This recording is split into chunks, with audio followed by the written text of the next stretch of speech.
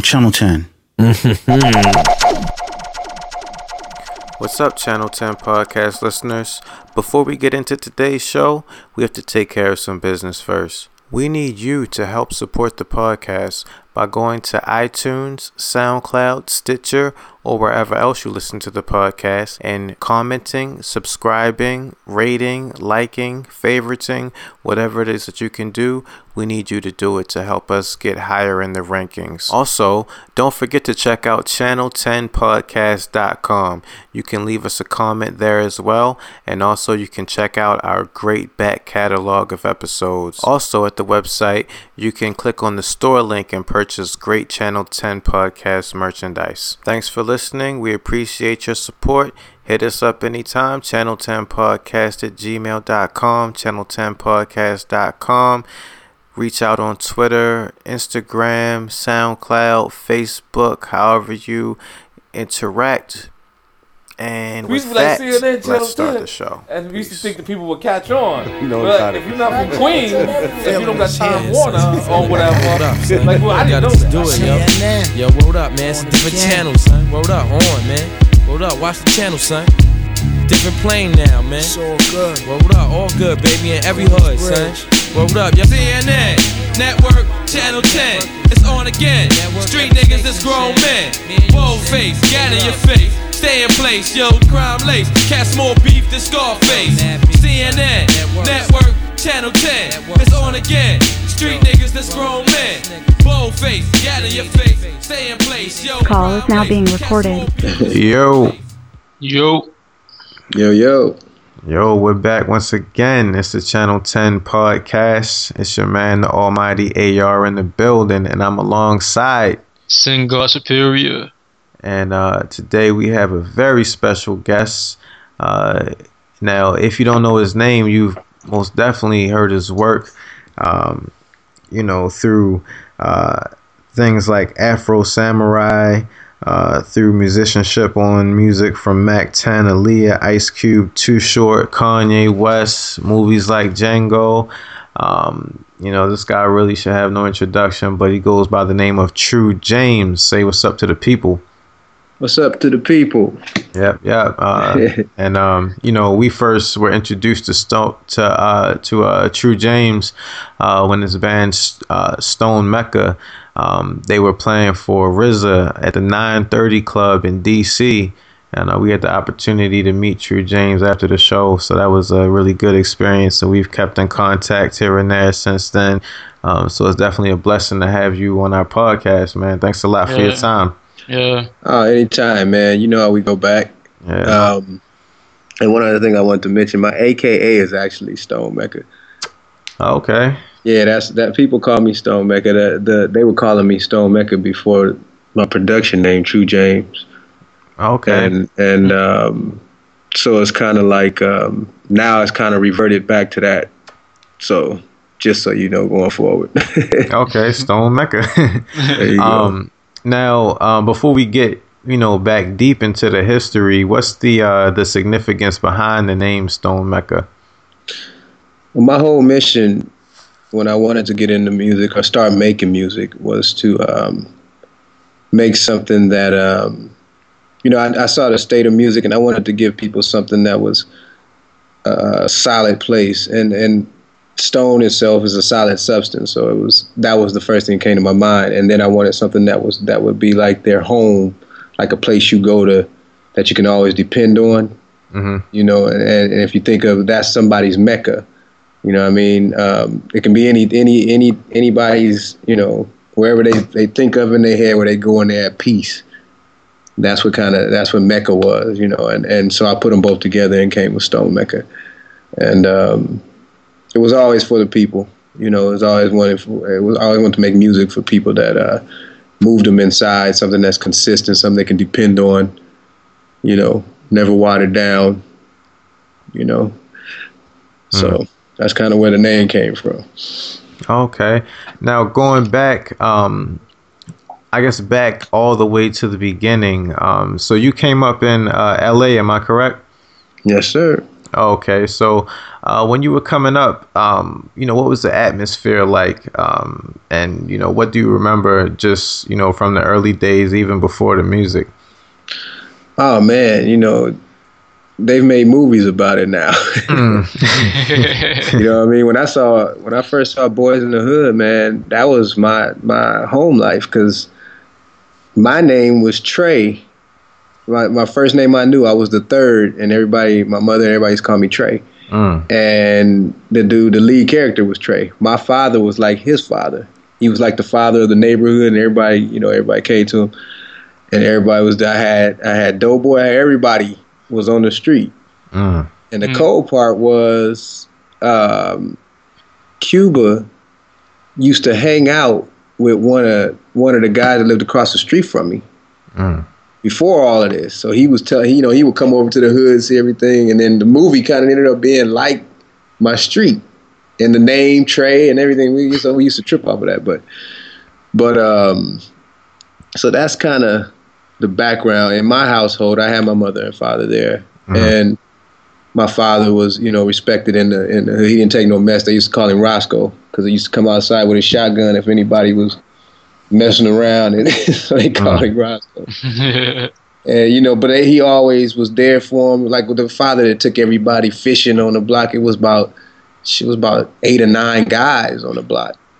A lot of them didn't have their fathers around, so they came to him for advice. And and he the first time they ever did anything like go fishing or do something like that, that was with him. So I had that around the house. He played saxophone too, so we had music, what I mean? And it was a piano there. I had a drum set. I started playing drums when I was 9. And I got on different instruments growing up, And then when I turned 17, I took some money. I did something. I don't think I was, you had wasn't paper routes, but it was like selling roses on the corner and stuff like that. Whatever it was, I snapped up a little money and went and bought my first guitar from Sears. And then I taught myself, sat in the room, man, just sitting there every day, taught myself. And I already knew how to play drums, so, so that's kind of how everything kind of came up out of that.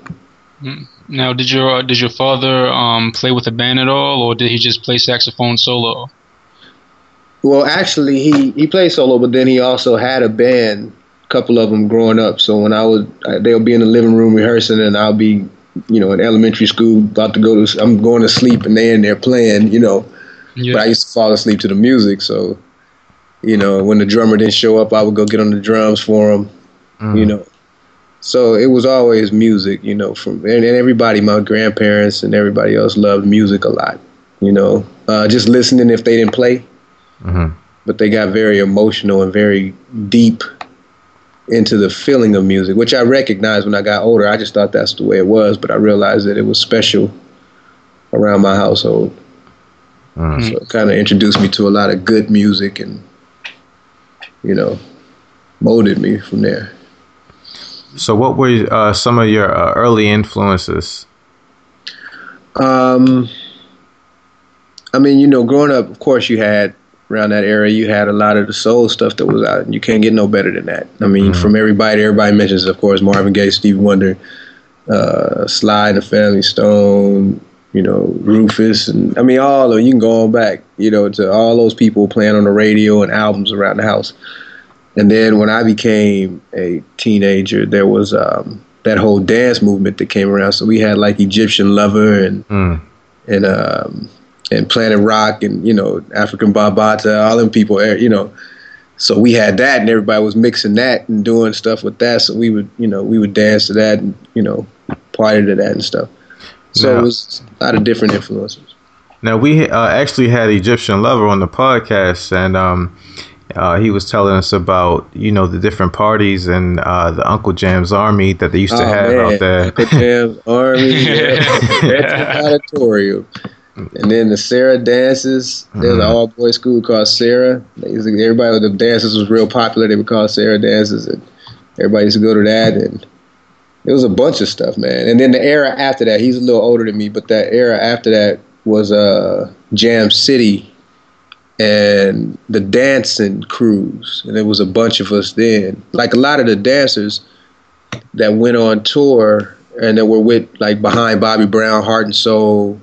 Oliver was with Madonna. We had people with different main artists that came out of these dancing crews. I ended up going on tour doing that, actually, because we were so raw back then. We made up dances that went around the world, these crews in LA. And I remember I was in Tokyo when I was like 20, and I went into a spot and saw people doing a dance I made up in my room. Wow. You know what I mean? And so that whole era, that's kind of, somebody wants to make a lot of people want to make a movie about it because people don't know what was really happening. But we all used to have crews, and Fatima, the choreographer that choreographed everybody. I mean, Aaliyah, Michael Jackson, everybody. She used to come to our rehearsals and learn from us. And there's a story how she got into the industry at a Ralph Transvat video shoot. She was just a dancer, but she started dancing and showing up stuff. She ended up they hired her as a choreographer, and that's how her career got started, from what I heard. But she used to be, we all used to be in crews that all knew each other back then. And while everybody was dancing, I always played music. So I knew that was a piece of it, and I just didn't want to do that, but I always, knew I wanted to do music because I felt it so deep. Now, like, also around this time, were you around during the time of the Rodney King riots? And if so, how did that affect you artistically? Yeah, I definitely was around. I mean, if you listen to music, like everybody's, about police brutality today and all this kind of stuff because it's so seen and people are finally capturing it. But if you listen to music even before our era, way before me and all this stuff, they was talking about it in songs way back. You know what I mean? About police beating up people with, all them people had songs about that, about some police beating and the brutality and stuff way back, but there was nobody to capture it. Nobody cared, And so for Rodney King, for us, it was like, wow, it's captured finally. Hopefully something to happen, but it wasn't a shock that it happened. You see what I'm saying? Because we knew it happened. Shit, when I was little, we seen it just, they pull us over anything, have us. I remember I was probably about 9, and I was playing across the street, me and my friends at this church. Somebody called the police because they thought we was breaking into church. We were little kids, man. We were outside of the church. We weren't even in the church. About 12 police cars came up, and they all pulled out guns and was pulling us out. And I was hiding, and I came out because I didn't want them to shoot the bushes I was hiding in. So I came out, and they grabbed me and had a gun straight to the front of my head, laughing and, saying, well, what should we do? They ask each other this and that, and they're laughing, and all of them laughing together, and they just said, run home. So I just said, you got this many seconds to run home, because they knew we were little, so they let us go. But so, I mean, the exposure to all of that had been going on since way before our time. And, artistically, of course, I was affected by it before Rodney King. During Rodney King, I was in the jungle. You remember in Training Day when they said don't go in the jungle? He went in the jungle and they was clapping and had the pigeons flying and all that. That was a real place in LA called the Jungle. That was where my first apartment was when I was 17. And when the Rodney King incident happened, I was living in there. I wasn't scared of nothing because it was black folks that were running around, doing this stuff. So I can walk out and be cool. But I can look out and see all of it happening. Saw the buildings on fire, all that stuff and all, so, and for me, I wrote stuff, put it in my music, and because that's the kind of artist I am. And I think that artists, we paint pictures. And Articulate, I've listened to your flows, man. Just as well as I do. We paint pictures. Right. You know what I mean? And that's the industry tries to box you and make you be just like someone else. When you don't, you see painters. Painters are artists, and they have different styles, and they're allowed to have different styles. Not one painting looks like another. They all do what they do, and however it comes out, it comes out. Music hasn't been able to do that unless you're a true artist and you separate yourself from the masses. You know, but as artists, we do have individual ways that we're gonna, you know, stroke the brush on the canvas. You know, and that's not as respected as it should be, of course. But when you're a true artist, you get it. So, you know, as far as music goes, that's what I've always tried to do. I've tried not to be influenced or taken to places where, you know, I'm trying to do what this person is doing. I've actually challenged myself all my life with that. You know, so yeah.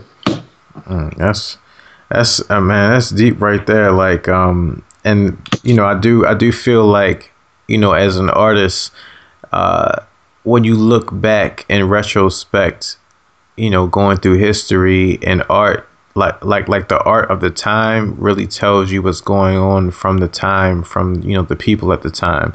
So it's like, you know, you have the news stories and you have the historian's perspective, but then when you actually look at the art, you have the artist's perspective and you can really see it in a different light. So I definitely see what you're saying right there. Like it's really profound. Now, when you talk about the dancing and everything, now in your bio you have that you went on tour with Earth, Wind and Fire, correct? Mm-hmm. And you know, you were a dancer for them. So how did that come to be? Like, how does someone just, you know, as a teenager, just kind of jump out there and you know, go tour the world and go to places like Tokyo, as you stated, and, you know, do these amazing things? Well, it's like you said, step out there. I remember before, when I was younger, I used to tell people that around me and my friends and stuff, just do it. Like whenever we was doing something, just do it, man. And that was before Nike had just do it. It was funny because I used to say that all the time. They always remind me of that, right? And I've always been that kind of person, you know. And for me, a friend of mine that went to high school with me, Sir Bailey, is Philip Bailey's son. And Sir called me and said they were going to have auditions to go on tour with Earth, Wind and Fire. And he wanted to go. But he knew I danced and he wanted to dance better so he can get on and go on the tour too. So me and him hooked up and I started showing him stuff. We started getting stuff together. And then it was 3 auditions. And he didn't make it to the second one, to the callback. But I did. And then on the third one, Earth, Wind and Fire actually came down, Maurice and all of them, and rest his soul, man. That's my, man, I don't even know if you met, I mean, the music speaks for itself, but when you meet him, it's a whole nother power, man. You know, and I know he just passed away. So it's been kind of hard for me because I really want to see him one last time. You know, but they all came down to the audition and they picked out of the people that were left who they wanted to go, and there was only 2 of us picked. And it started out, when we started, it had to have been like 150 people trying to get on this tour. And, you know, this was real cool for me because of my musical background. I loved Earth, Wind and Fire and their songs and stuff. And I had a lot of respect for Maurice because I saw his solo song that they had on MTV before all of this happened. And I didn't even know he was from Earth, Wind and Fire at the time. And I was taken by his presence and his singing and the song itself. And then when I met him and you know, found out everything, it all came together, you know. And so that was a beautiful experience because I had seen before that with different situations, the bad side of the business, people selling, paying for studio time with cocaine and shit and all this other stuff. And, you know, Earth, Wind and Fire, they are who they say they're in their song. They are in their songs, you know, so they carry themselves that way. They eat in a certain way. They respect, you know, themselves in a certain way. So when you with them, you see the good side of the business. And to hear all that great music and have all those great people around me every night was, I mean, you can never ask for anything better than that, you know. And like I said, me playing music, I had my guitar with me through the whole tour. So they knew I played music, so they would let me get up and play with them, you know, sound check. And then sometimes on the show, I'll be on the percussions with him, and and then Sheldon Reynolds, the guitar player at the time, was like my big brother. He'd teach me a couple guitar things, here and there and stuff. So, I mean, you couldn't even ask for no better, man. I think that just even catapulted my belief and my vision of what I wanted to do and accomplish, because I had it in my mind, but when I saw it in action, it gave me a hunger, to do that. So, man, you couldn't ask for nothing better, man. And Maurice, he also wanted to do like a solo thing with you too, right? Yeah. How you know all of this information? Do our research, man. Man, I don't even know if I told anybody that. We try to find everything where we can. Yeah, that was a trippy thing, because it's one of those things where it's a once in a lifetime thing, and you're wondering if you're making the right decision because you're young, you know what I mean? And what it was he was so impressed on tour with everything he saw, you know what I mean? And he knew that I could be one of those stars that were out at the time. You know what I mean? Like, but I never wanted to be like Bobby Brown and those people. I didn't want to be no singer out there dancing and this and that. I actually was more of a musical guy. I wanted to be playing instruments, from the people that I like Sly and Prince and them people. I saw that, I wanted to have my music sound more like that, And so, he called me over when we got back, and he sat down with his pad. We were at his house, and he was ready to write down stuff. So he asked me about what I want to do, and I just told him, I have a band I have right now, and we got a few things I'd like for you to hear that, because, I would like to go in that direction. And he kind of just was like, okay, well, all right. He put down the pad and stuff, because I guess for him, he saw it in another way. He wanted me to do that other thing. So, I went on and tried to get, it's funny because I tried to record. I never recorded my band. We just would play live. And I tried to record. I got a 4-track, and I tried to record everybody the songs and stuff. But then I realized that my band couldn't play in the studio because the bass line would be off time and off dynamic wise, and the drums would be off. I'd be like, man, and it kind of forced me to learn everybody else's instrument at that time so I can get the recording done. And that was what catapulted me into knowing how to play different instruments and being able to produce everything on my own, because it was out of necessity at that time. Then it became something I liked to do. But but it never got done correctly. And then Maurice, he heard it and he liked it and everything. He said, okay, I'll give you a little bit more time. But, I'm your brother, man. I'll be here for you, this and this and that. And at the time, he was working with El DeBarge. I'll never forget it. I went in the studio, and El DeBarge was in there, and we started talking. And so it kind of, I started doing my own thing and learning myself, And then me and him just became cool, and things fizzled away as far as the trying to make some music stuff happen. But I was always pushing to do it my own way, And so, and like, it's funny that you mentioned the part about the bass, because you seem to be really like into bass based on this one interview that you did, and where the interviewer asked you about bass specifically. And how you specifically liked it. So you like it to be round and thick, right? Oh yeah. That's the sound when I'm recording in the studio. It's just, I mean, being black and having the African roots and stuff. We like drums, man. We like our drums to knock. And for me, coming from the dance era and all that kind of stuff with those people I was mentioning that made the dance music and stuff. Drums, man, they got to move. They got to knock in some kind of way, And, then on top of that, the bass gives you that groove, and bass-heavy songs from back in the day were really cool. And then the melodic stuff. But, I stage wise, I'm still more of a guitar person. I still love playing the guitar.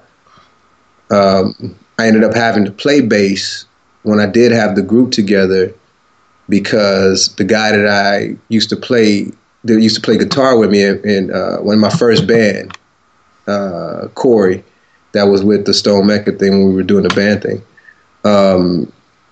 Me and him played guitar when we were younger in the band. But when we were doing this thing, somebody needed to cover the bass. So I ended up playing the bass for that situation, you know. But most of the time, I actually play guitar when I'm playing out. So, yeah, so it just depends. Now, I saw an interview with you with, what was it, Mix Magazine? And you were talking about, you know, working in the studio and everything, and like how you said, you know, you started off on the 4-track. Did you have any type of technical training on engineering and studio equipment, or were you just jump in and, you know, kind of just do it and just learn yourself? Yes, I'm already a tech kind of geek kind of dude when it comes to stuff. So even when I was younger, I used to just take stuff apart, put it back together, figure it out. So, and my ear for music, I remember when I was young, I used to hear things in music that I thought everybody else heard because I just heard it, and come to find out when I got older that no, you got to dig in to hear that kind of stuff. I would hear stuff way in the back that was happening with the string or with this or with that. So the separation of music for me was already there. And when I would get equipment, I would learn it. You know, I would try to learn my equipment so I won't have to spend time going through it when I was trying to create. So I would learn it and then sit with it, like you said, just really dive into it and get to know it, because you'll realize that a lot of them communicate the same way. If you get a different MIDI machine, it's going to have the same functions as this MIDI machine, maybe a couple little extra things, but they all communicate kind of the same way. So once you dig in, you'll start to understand it. And for me, it was fun for me to do that, you know. And then it kind of developed my ear as I went, and it ended up being where I use my ear and some of the technical things that I've learned to, you know, mix and master things and stuff that I didn't realize that I was doing such a good job of that until people that are professionals heard it and would ask, you know, where'd you get this mastered? Where'd you mix this? You know, and I'll be like, in my living room, you know. You know what I mean? But I didn't know at the time until someone told me. Then I realized, oh, I got a little ear. I can figure this out, you know. But it's really about homework, I think. You know, a lot of people just don't dig in and figure out what they're hearing. And they call themselves producers. They want to do this, they want to do that, but they don't want to do the homework. And that's a big part of it, you know. You got to know what made that sound like this, and why you like this sound, why this is doing this. And, you know, people sample drums all the time. But what are they sampling? They sampling somebody that played live drums, but it was recorded a certain way and mixed and made to sound like it sounded. You see what I'm saying? So you can do that with somebody else playing the drums. It doesn't have to be where it was a sample. You can act, because if you know about the frequencies of it and how it's working, you can dial it in and mic your stuff and make stuff come out like the sample that they sampled. You know what I mean? But now it's your own thing. So it's just digging in.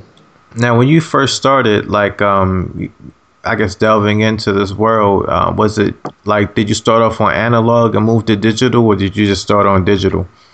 Oh man, I started on analog, man. I love analog. I wish I could record everything on 2-inch tape. That's just a totally different sound. Totally different. I mean, it's a warmth and a big fullness that you get from 2-inch tape, from tape recording, that you can never get in digital unless somebody come and master that and figure it out. But yeah, my father growing up had a reel-to-reel in the house. So I mean, even messing with that, you know, recording on that when I first recorded something, you know, and finding some old tape machines to use when I first started. Even my 4-track when I first started was a cassette 4-track. You know, so it's a big difference in sound. Somebody explained to me like this, which was really cool back in the day. They said a digital, you know how you look at waves, audio waves, and how they look when you record them? Yeah. They said a digital frequency wave looks like stair steps going up to make the wave, right? And then back down. Yeah. And depending on if you got 24-bit, 16-bit, and all that kind of stuff, depends on how many stairs. How many stairs and how big they are, how wide they are apart. So that's the sound you're actually capturing. So all those other places where the stairs are not at is missing the sound.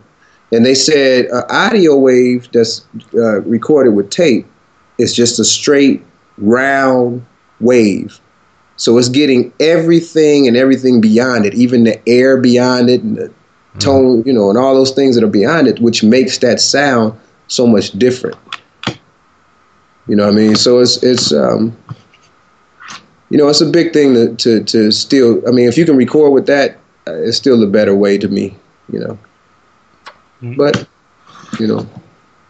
So, like, even now, because, you know, this is a big, you know, just to get real tech nerdy with it, I guess this is a big debate.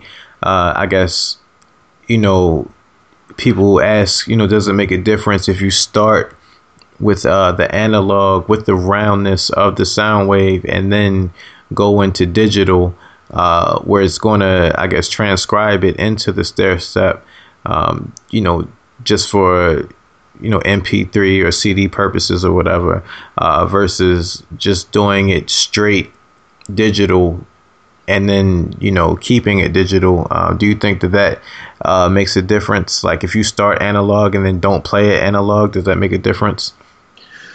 Yeah. I mean, it's in the sense that you already captured a body of music, and if you apply it to the digital realm, you still have that body of music, but it's gonna take away some of the sound of the full body of music. But the instrumentation and things that were captured before that are still they're not gonna be taken away separately. You know what I mean? So yeah, you could still get a warmer sound from that. I mean, you can hear that in today's music when certain people still use 2-inch and analog recordings, but they end up having to sell CDs. Right. See what I'm saying? But you can still hear the difference in the music. You know what I mean? In the quality of the music and stuff. You know, so yeah, there is there's still a advantage to going analog whenever you can. Now, when it comes to, you know, touring with Earth, Wind & Fire and then going off into doing your own thing, and then, you know, the formation of the band Stone Mecca, you know, and, you know, everything that transpired since then, how did that, you know, take place? Like after you came off of tour and you were playing the guitar and everything, what direction did you, or, you know, what did you have in your mind where you wanted to go? And how did that come into fruition? Man, I got off a tour and I was trying to figure it out, to tell you the truth. You know, I was playing with the band I had before, the one I had since I was, you know, a teenager or whatever. And then I moved to Atlanta because my boy was going to school out there. He was graduating from Morehouse, and he started a clothing line. And he wanted me to come out there and help him with that. And so I went out there. We lived off of that. We toured all around the U.S. selling that. We lived off of that to different stores and all that for a while. And all the while I was playing music still. You know, he played piano and stuff. And I met some other musicians out that way. And me and Martin Luther, I called him Cisco at the time, but Martin Luther, he's a known singer out there in the Bay Area and other places. He played with the Roots for a while. As a matter of fact, he was playing guitar and singing. And we got together and we formed a group then. Actually, we moved from Atlanta back to L.A. And then we moved to the Bay Area and we formed a group then and it was called Hallucination. And a lot of the players now play with different people and all this kind of stuff. It was cool. So we started that, and it was kind of on that realm of where I was trying to go. But that lasted for a while. And then I was out there, and that's when the whole idea for Stone Mecca came. I met Amina, which is the girl singing on the First Contact album on most of the songs. And then I met Alan and Kenny. Alan and Kenny were with the group Christian. I don't know if you remember them. Yeah.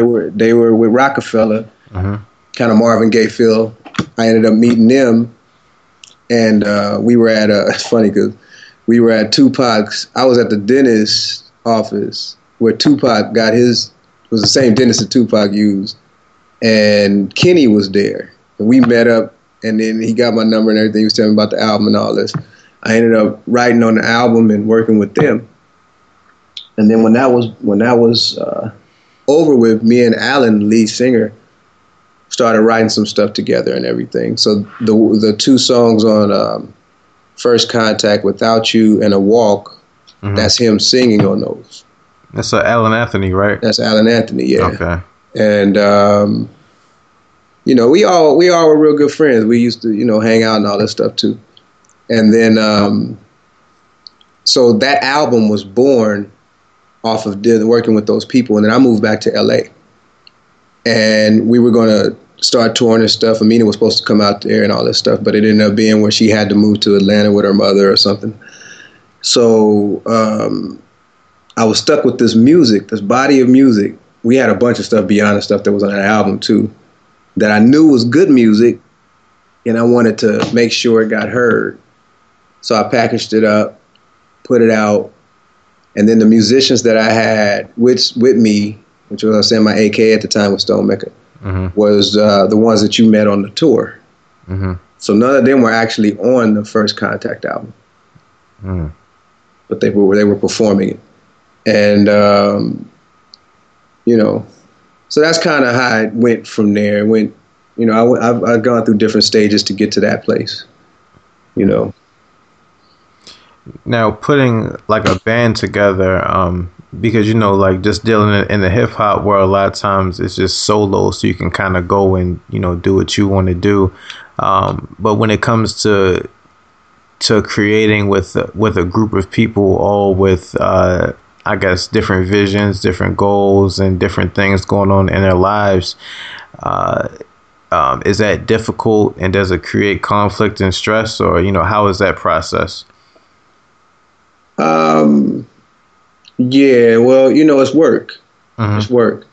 You have to be able to understand people and try to do the best you can to accommodate everyone's, needs and wishes, without losing your vision and what you're trying to do, which is very difficult because, some people just, you got different personalities. Some people want to do their thing on their own. They don't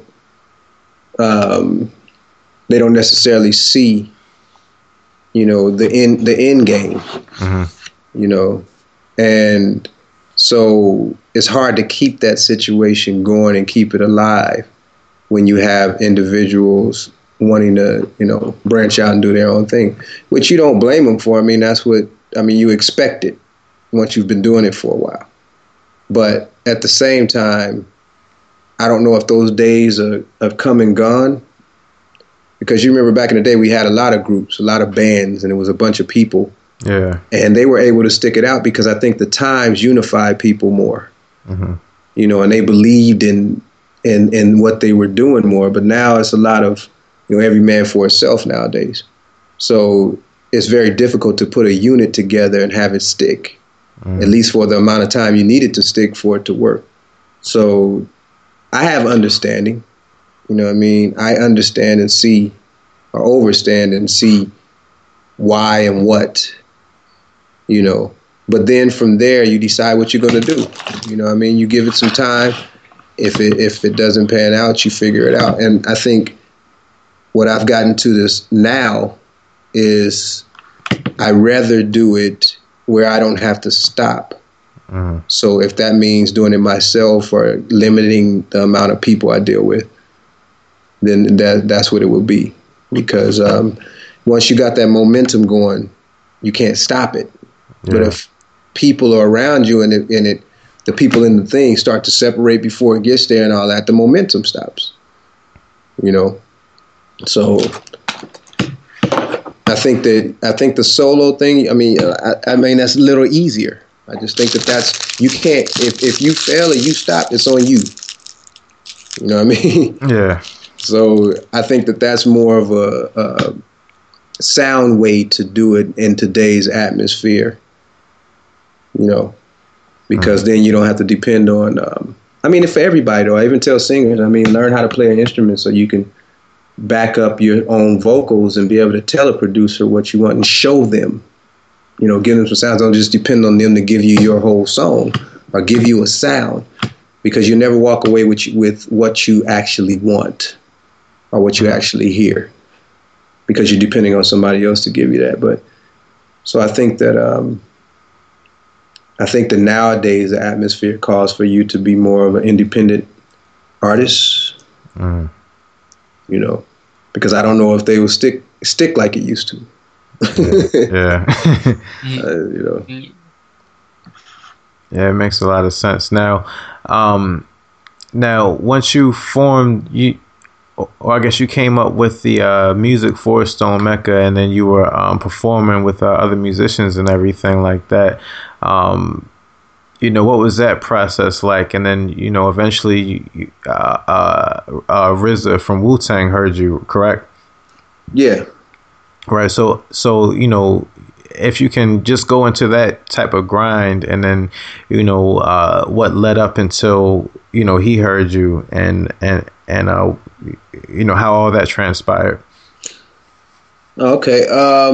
The cool thing is when you have a body of work that people like and they actually gravitate to it, they actually truly like it.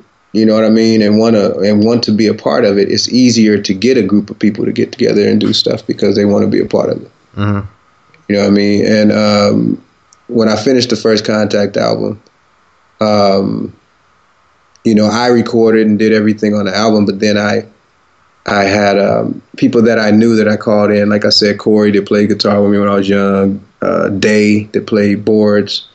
I knew him from when I was young. D that was on the percussions and the backgrounds and stuff. I knew him. A couple other people we auditioned, So it kind of like it came together because everybody believed in the project and they believed in the music when they heard it. Because it's hard to do that if people don't believe in your music, they ain't trying to do something that's independent with you, especially when you ain't paying them. You know what I mean? Yeah. So if they believe in the music and they just got to be a part of it because they see it going somewhere, then they'll come around and gather and want to jump on. So it wasn't a big deal getting that part of it together. Mm-hmm. I had a demo of the music that wasn't the actual album that RZA's daughter, she was 12 at the time, got her hands on it. She would be in there listening to it every day, and she loved the music and everything. So her father heard it. And he came to one of the shows. He saw us do a early performance, and he saw it. And he came at me and was like, "Man, I love the music. I love what you're doing, and I want to offer you a deal." He said, "But my label won't be up for another year or so. You had to do some stuff. But in the meantime, we'll do some stuff together and all this kind of stuff."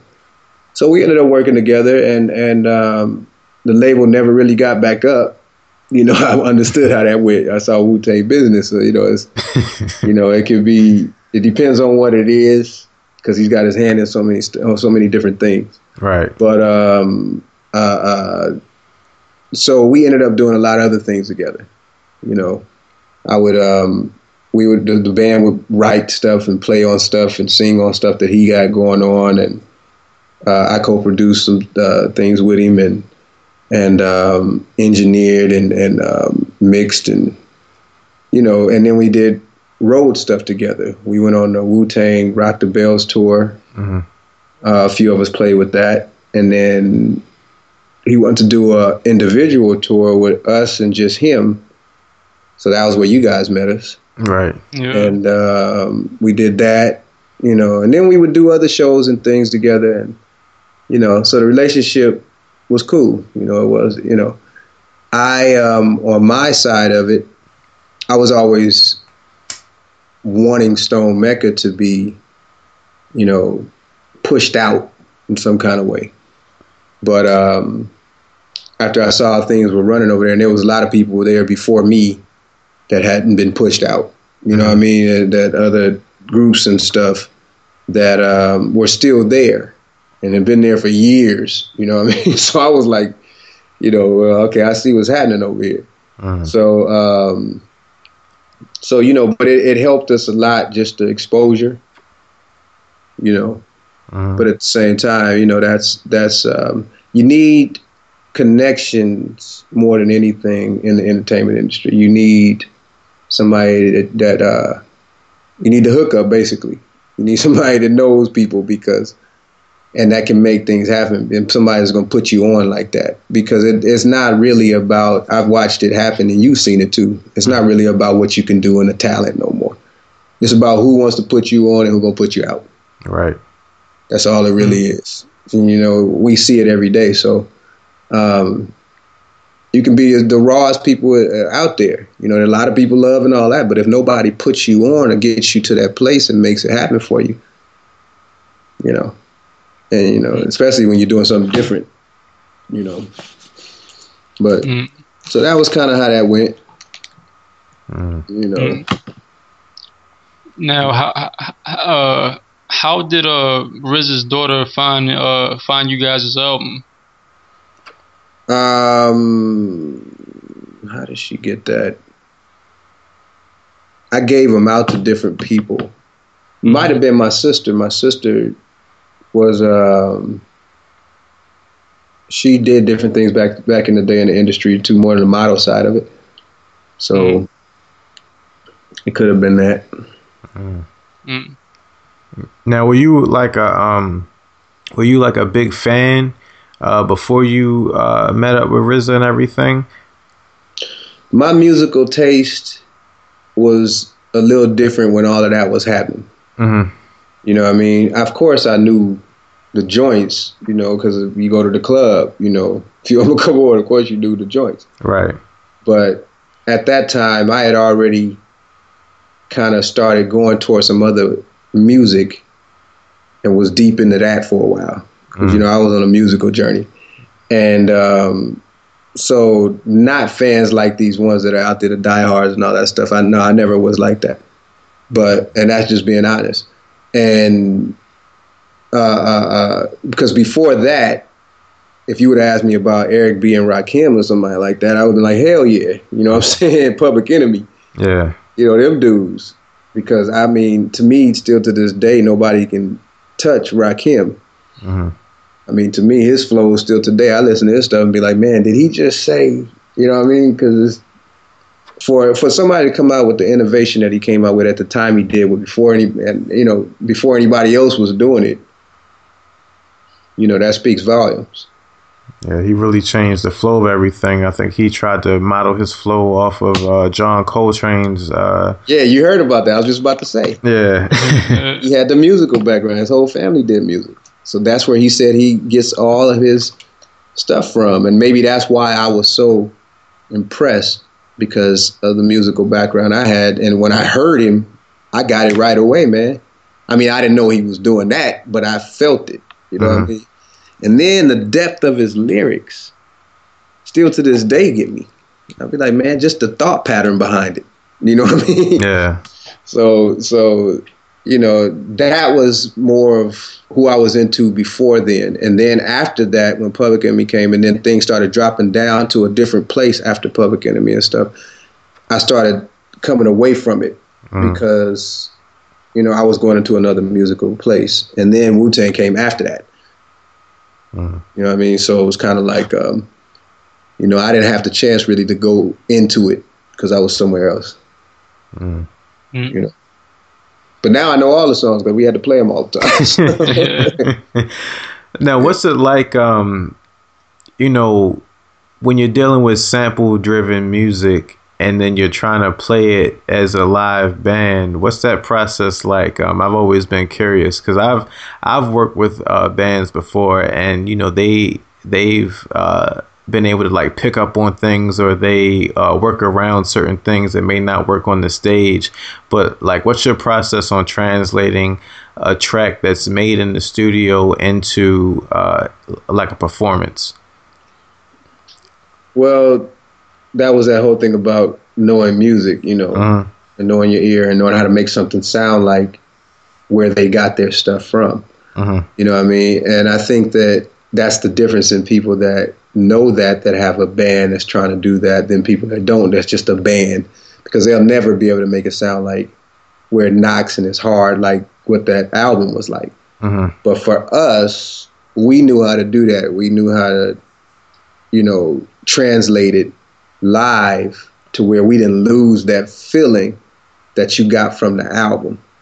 And what I wanted to do after we got that was even enhance it more. So when you see the live show, it even hit you harder and made you feel something further than even the album itself. And I think we came across well with that, because everybody that heard Hip Hop Heads, everybody was like, man, you know, and it made the show, it made RZA feel like a rock star. I remember he just loved the band because he got to break out, you know what I mean, and break it down and come up, but it still felt and, you know, sounded like what he did. Yeah. So, and I don't know if you guys remember the show, but the show was hitting when we did it, you know what I mean? It wasn't nothing missing. People, you know, people were feeling it. Yeah. So, I remember toward the end when you guys did the Fourth Chamber. Oh man. Yeah, you guys got really hyped, and then RZA started jumping up and down, acting like a rock star and shit. It was pretty dope. Yeah, man, because that allows you to. When you have that live music flowing with you and the people's energy flowing around you, and you know, when we hit Fourth Chamber and stuff like that, we rocked out. We just went hard. Yeah. So it makes him get hyped too, you know. He loves it. Yeah. So like with like, I guess like with like, let's say with like Fourth Chamber, how long would it take you guys to like break it down and try to figure out, you know, like the perfect sounds to, you know, to really recreate it? Well, luckily I was with a group of all my friends, all the people that I was playing with were actually producers as well. And like D, well, he was a DJ and stuff. So, I mean, they listened and hear things already in that ear. You see what I'm saying? So it wasn't hard for them to find that sound and make it happen. You know, I wasn't teaching them how to do that. They got that. You know what I mean? So that made it a whole lot easier to I mean, you know, a couple people I might have to go in and adjust and say, try this, try that. But the fact that they already produced and knew that music and, you know, knew how to make people dance and played the albums and stuff, they got it. You know what I mean? So it was kind of easier for them to pick it up than just a standard musician that's not into producing and stuff, you know. Right.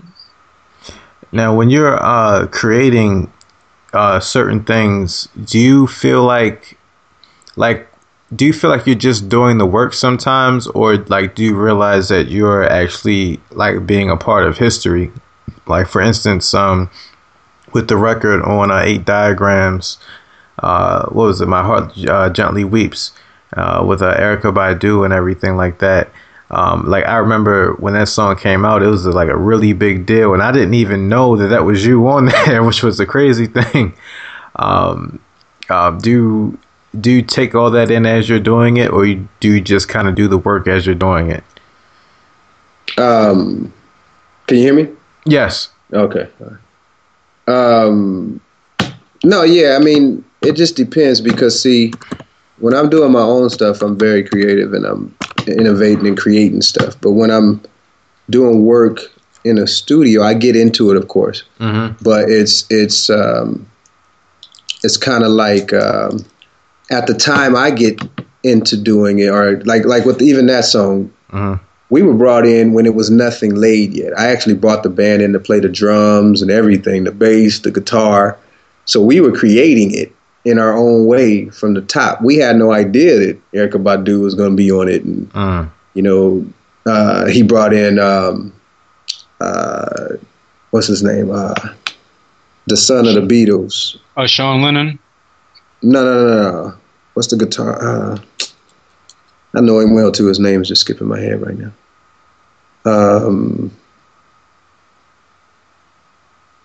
Is it Danny? Well, anyway, one of the Beatles' sons. I can't remember his name right now. But he brought him in to play over the top of it with an acoustic guitar. But the song was already done at that point. I think this was all that part comes in as the, you know, for the promotion of it and the media part of it. Let's get these names on it. You know what I mean? So all of that happened then. So, and that's kind of been the story. And the cold part is a lot of times, because even before RZA and all them, when I was doing the stuff with Cube and all of them people and all of that, I would come in, man, it would barely be a beat laid. And once they realized I can play all the different instruments, I ended up playing most of the instruments on the songs. And didn't know at the time, I was just getting session paid at that time, but I didn't know at the time that should get writers for some stuff and all this kind of stuff, you know. So a lot of it, and they won't tell you, of course. Yeah, right. It's called paying your dues. Right. So, you know, a lot of it, I didn't know what was going to end up on the song when it was being done. You know, and like when we did, you know how we do it by Cube. I was out here the other day. I'm in Texas right now, and the DJ played that one on when he was playing his vinyl, and I ain't heard it in years. And I remember the process, you know what I mean? I remember being there. I remember what it started with, what we did, and how it built up. And I had to change directions, too, with a lot of things, because I realized a lot of the stuff that was happening with the music after it was done was stuff that I wasn't into, stuff that I wasn't believing in. You know what I mean? And for my sense of integrity and pride, it's never been about money for me, you know, because I know the influence of music on the world and on the masses and on kids and every damn thing else, because I know the influence it had over me. And once I realized that some of the stuff I was playing, like I said, when I went in, I didn't even know what it was going to be on it. I didn't even know the name of the song. I didn't know who was going to be on it, rapping on it, whatever. And then when I would come back and hear it and hear what they were talking about, and it was stuff that I wasn't into, I realized that I was adding to that, and it was for a paycheck.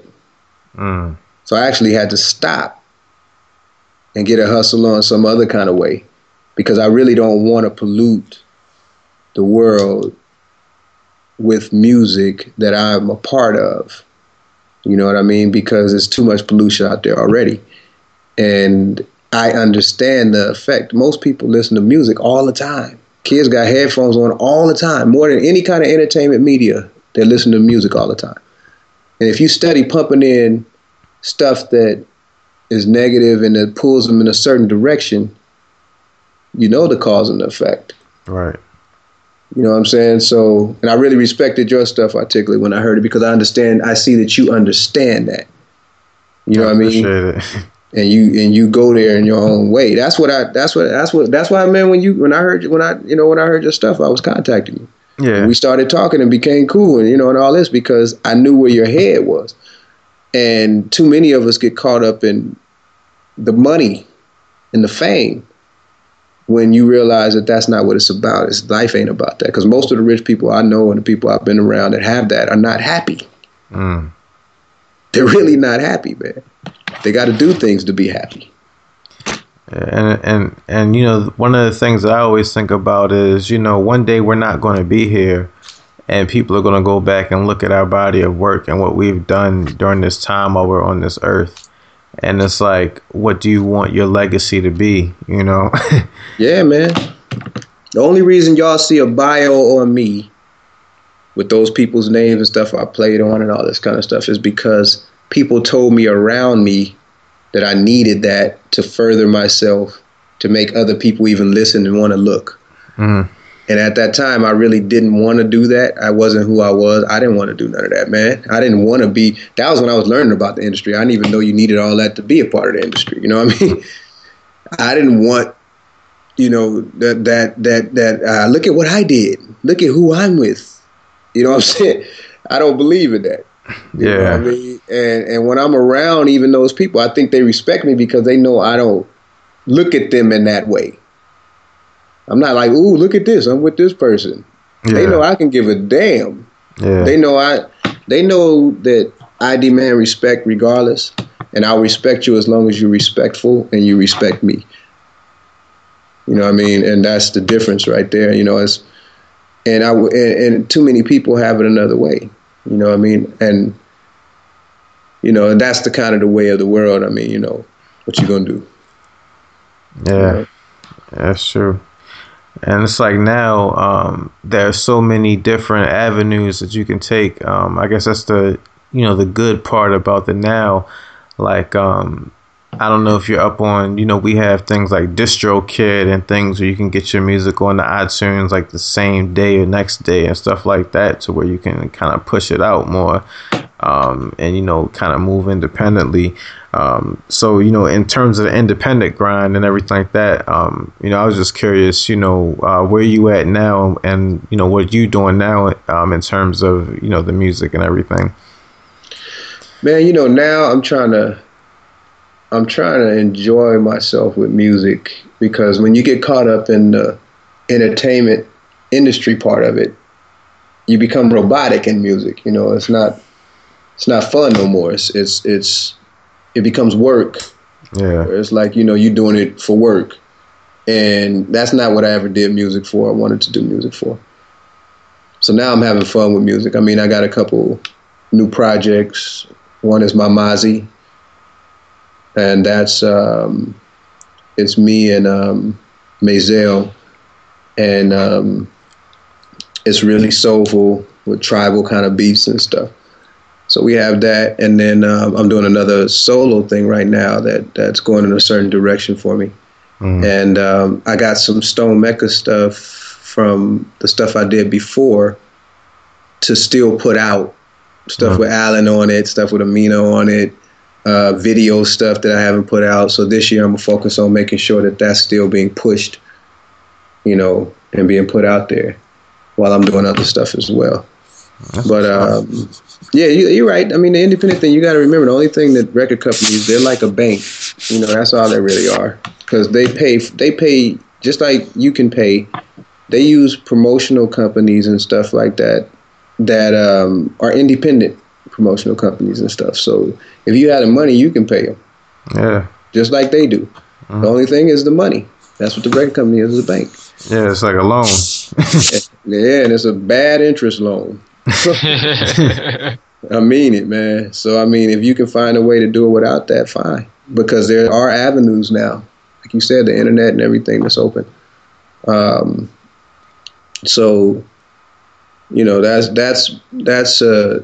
that's a more useful approach, especially when you're doing something that's innovative and something that's just you. You know what I mean? That you want to do your own thing. So, in terms of your career thus far, what are some of your highlights or your proudest moments? Earth, Wind, and Fire, of course. We already talked about that. And playing a original album in front of thousands of people and getting the response that I've been able to get. That speaks highly of where I've come to in music, because that's hard to do. I mean, I opened up, and then when the circle came back around, Stone Mecca ended up opening up for Earth, Wind, and Fire a couple times. And they don't let anybody open up for them, especially nobody that's not signed or somebody that has a big name, But they loved the album when they heard it. They actually let us open it up for them a couple times. And the response the audience was with us with original music. You know what I mean? And to see Wu-Tang fans change about time we got to the second song. You know what I mean? First song, they like Wu-Tang, yeah, whatever, y'all, you know. Yeah, I remember. Right? Like Wu-Tang, we can give a hell, we don't care who the hell y'all, who the hell are y'all? You know what I mean? But then by the second song, they're like, oh shit. You know what I mean? And they start grooving and get into, so to see those heads that are diehard like that change their minds and come with us, you know what I mean? It spoke, you know, a lot about the effect of the music, you know. Yeah. And then, like I said, I have people that have written me from different parts of the world, like, you know, Honduras and different places in Africa and Spain and all this, just loving the music, saying how much they want. People have gotten married to it in them places and wrote us, saying, you know, me and my wife are getting married to a walk and this and this and that, you know. Mm-hmm.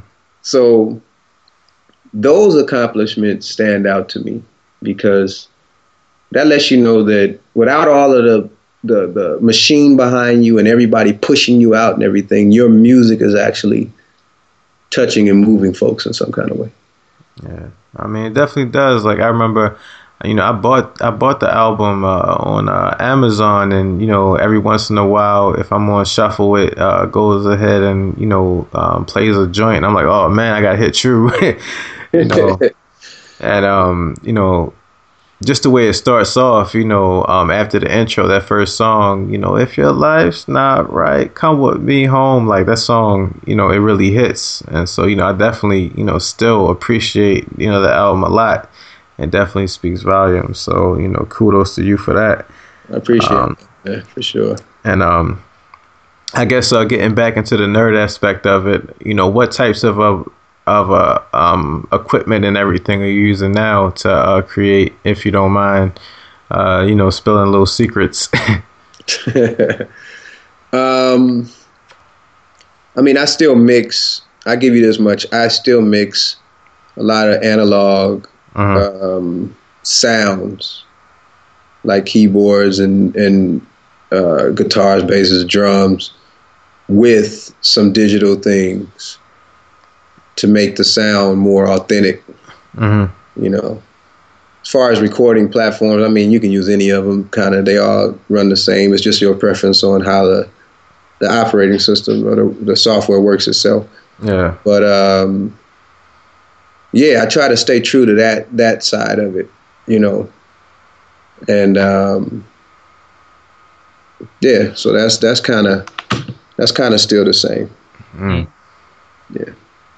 So, like, how much equipment do you usually travel around with on the regular? You know, I was telling somebody the other day, man, I got a mobile studio that, you know, if you know equipment, you don't need a whole lot to do what you need to do. You can actually get good recordings that are studio recordings and be able to take them back home and mix them and use them. You know what I mean? You can record something in a hotel room if you know what you got and don't record stuff.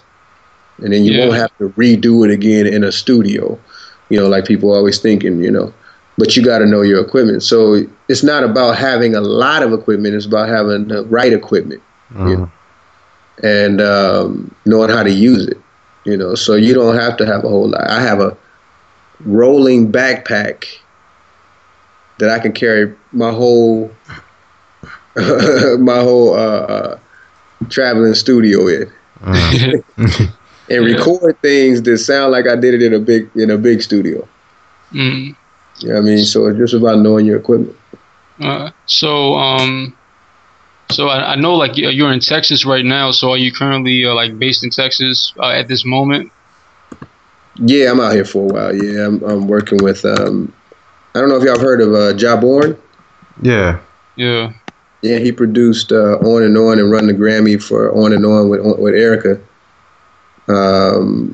Here I was out here when I got out here, and we hooked up and we got a little situation together, and so we make stuff together. And then I have a couple other people I do things with out here, and the music scene is ridiculous. I mean, that's a bunch of bad musicians and just everybody's in the stuff, but they into quality stuff. You know, it's not like LA, and it's the places to play and the people, the appreciation for music is a lot better out here. You know what I mean? So as far as that goes, to me, LA was, you know, kind of dried up. Like, but out here, I've met some of the rawest people I've ever met, ever played with, you know.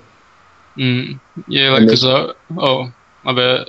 No, go on. Oh, I mean, yeah, cause like right now I'm currently based in Oklahoma, and you know, Oklahoma has like a really interesting music scene, and I know like a lot of people from Austin, a lot of like indie rock bands, they come up here to play a lot in different venues all throughout like Norman and Oklahoma City.